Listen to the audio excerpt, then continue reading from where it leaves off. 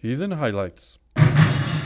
Welcome to this episode of the Comical Heathen, a new feature we've started called Heathen Highlights. This is where I, your host, Dr. Jerry Jaffe, the world's most highly educated stand-up comedian and the Comical Heathen, share with you some of our favorite clips over the past 2 seasons. Today's episode showcases my Season 2 interview with Lewis Black. This clip is Lewis Black describing how September 11th affected him and his comedy.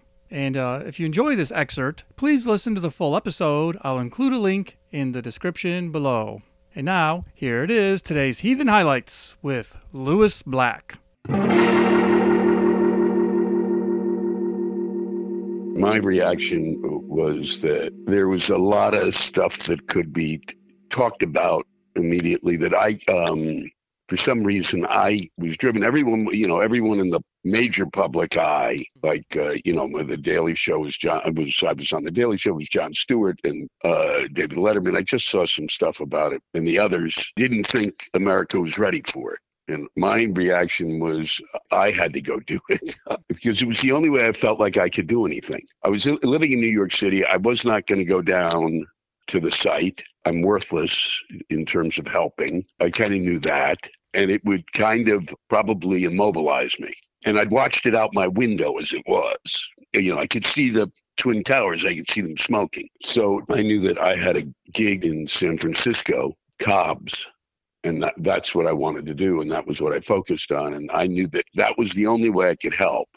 And I was watching stuff that was already, I felt, needed to be commented on. There were things that were not directly about what was happening collaterally.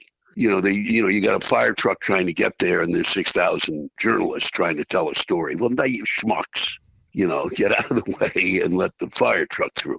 So there were things I was seeing that I thought that I could comment about.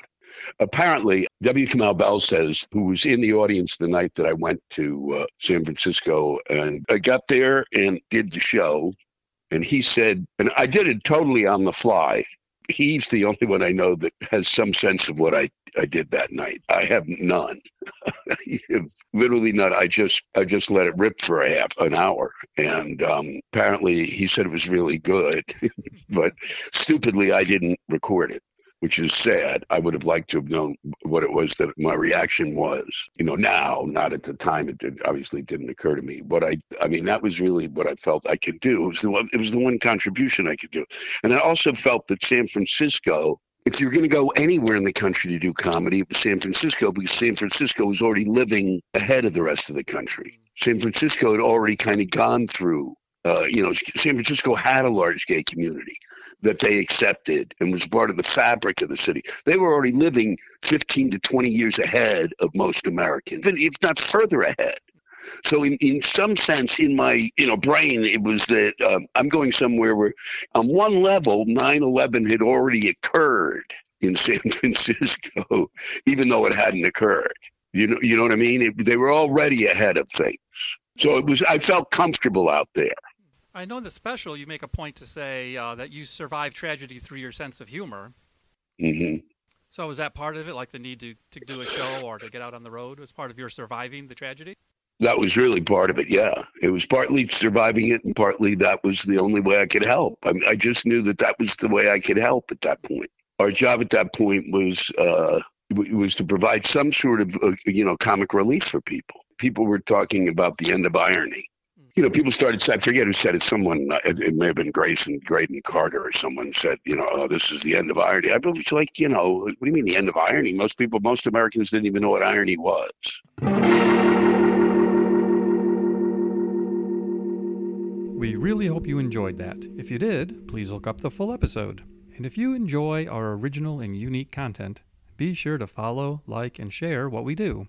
We really appreciate your support. I've been your host, Dr. Jerry Jaffe. Our original theme music features Mark Bell playing Bach on the famous Skinner organ. It's been remixed by Jeff Geddert. And thank you for listening to this episode. You can always contact us at comicalheathen@gmail.com. And as always, it might be your dogma, but it's my karma, and I'm all about spreading the love. Thank you.